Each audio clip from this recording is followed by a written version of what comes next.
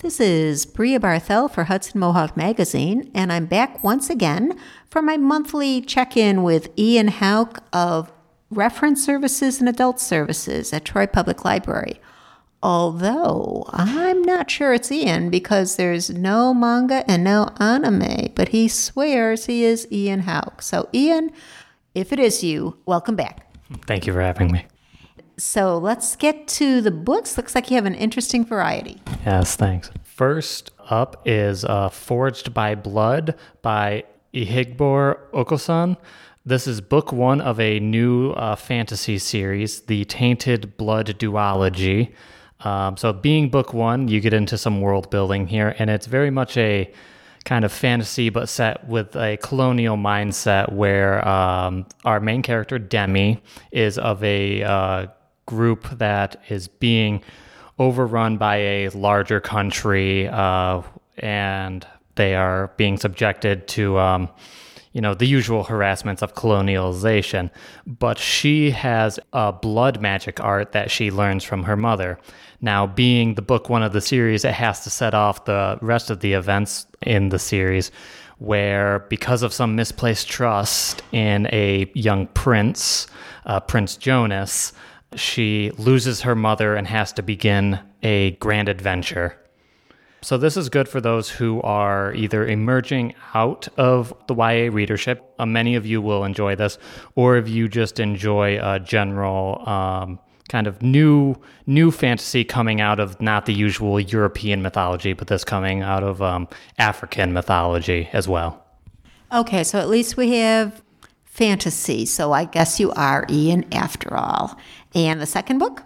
Well, to throw one into the mix, there is a contemporary romance called Role Playing by Kathy Yardley. This book is about a mother who makes a deal with her 17-year-old son. I'll be more sociable if you're more sociable. How she gets around this is that she begins playing an online multiplayer game. So that was an aspect I could connect with, which is also interesting being contemporary romance, the idea, engaging with the idea of online friends being real friends. And that's sort of the buildup. And then you'll start hitting the classic romance beats of, oh, we don't like each other. I'm more shut in. They're more open. We're talking. Big event happens in game, and they finally fall in love. So a fun, light read for me in this case, in comparison to some of the past recommendations I've given. The only thing that seems to be missing is it's not the making of a Hallmark movie, but I guess it would have to have Christmas in there somehow at this time of year to be Hallmark. It would in this case, although, just a few tweaks, just add the word Christmas in. I'm sure we could get this done. We'll get our writers together and we'll get it going. Okay, I want recognition in the acknowledgement section. Okay, and the next one? So next is a nonfiction title we have on our shelf. It's a new one. His Majesty's Airship, The Life and Tragic Death of the World's Largest Flying Machine by S.C. Gwynn. This is about the British airship, the R-101. And this was commissioned because there was an approach in the 1920s and 1930s where the British Empire wanted an easier way to connect its different disparate parts. And what was commissioned was a large airship. The idea being we wouldn't have to sail around all the continents and different countries. We could just fly over them. So the R-101, on its first long voyage, it was supposed to be going to India. And what happened is, as it was leaving Cardigan, the weather across the English Channel in northern France and central France began to worsen. And what resulted is the R-101 actually ended up crashing and emulating just outside of the woods of Olonne in France. Of the passengers, only 6 survived, and it was actually a crash that was larger than the Hindenburg. So this is a nonfiction book. It is, yes. It's about the history of one of the largest airship crashes in history. So forgive me, but what's the difference between an airship and a blimp? An airship, or dirigible, for those who like to use that word, is a dirigible, has a more solid outer structure, whereas blimps, as we know them, are softer and more balloon-like.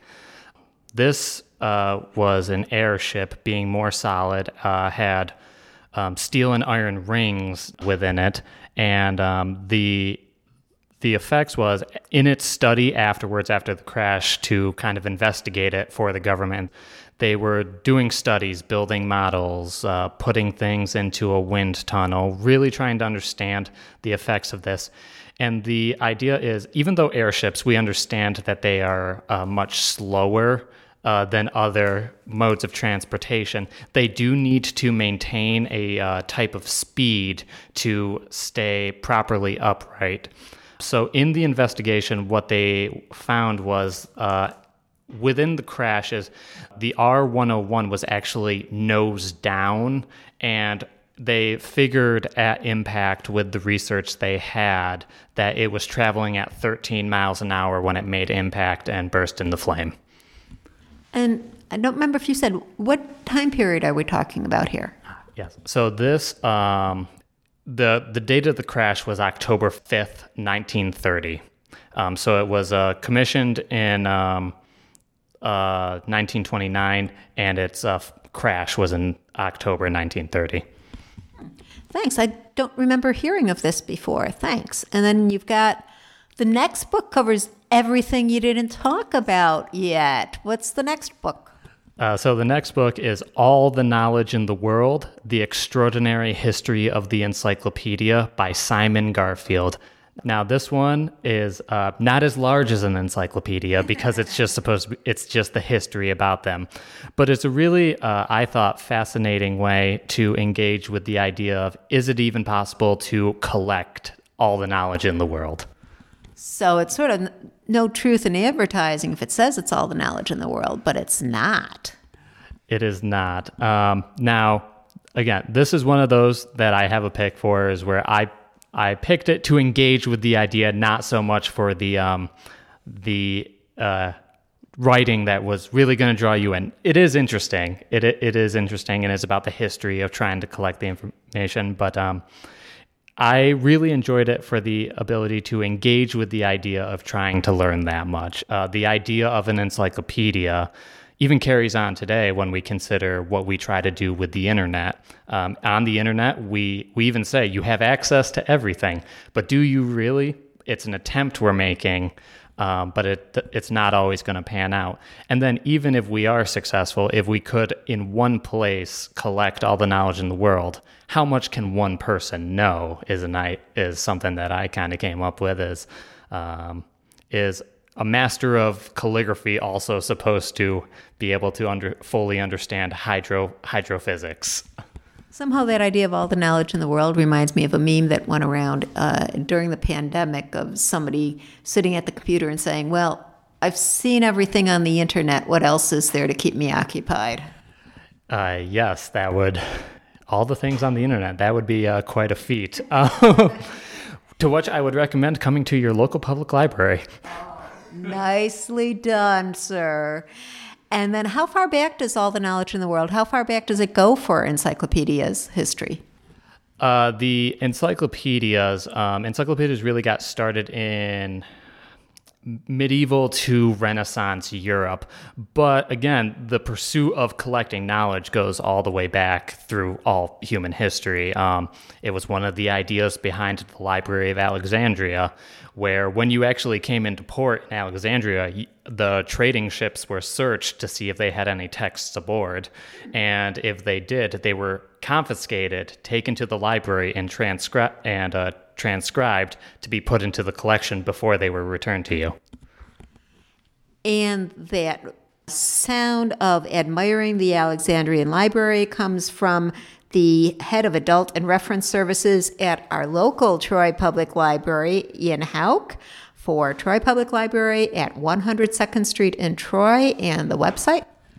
thetroylibrary.org. Where the word "the" is an important part of the URL to keep you in New York State. Thanks a lot, Ian. Thank you. And this is Bria Barthel for Hudson Mohawk Magazine.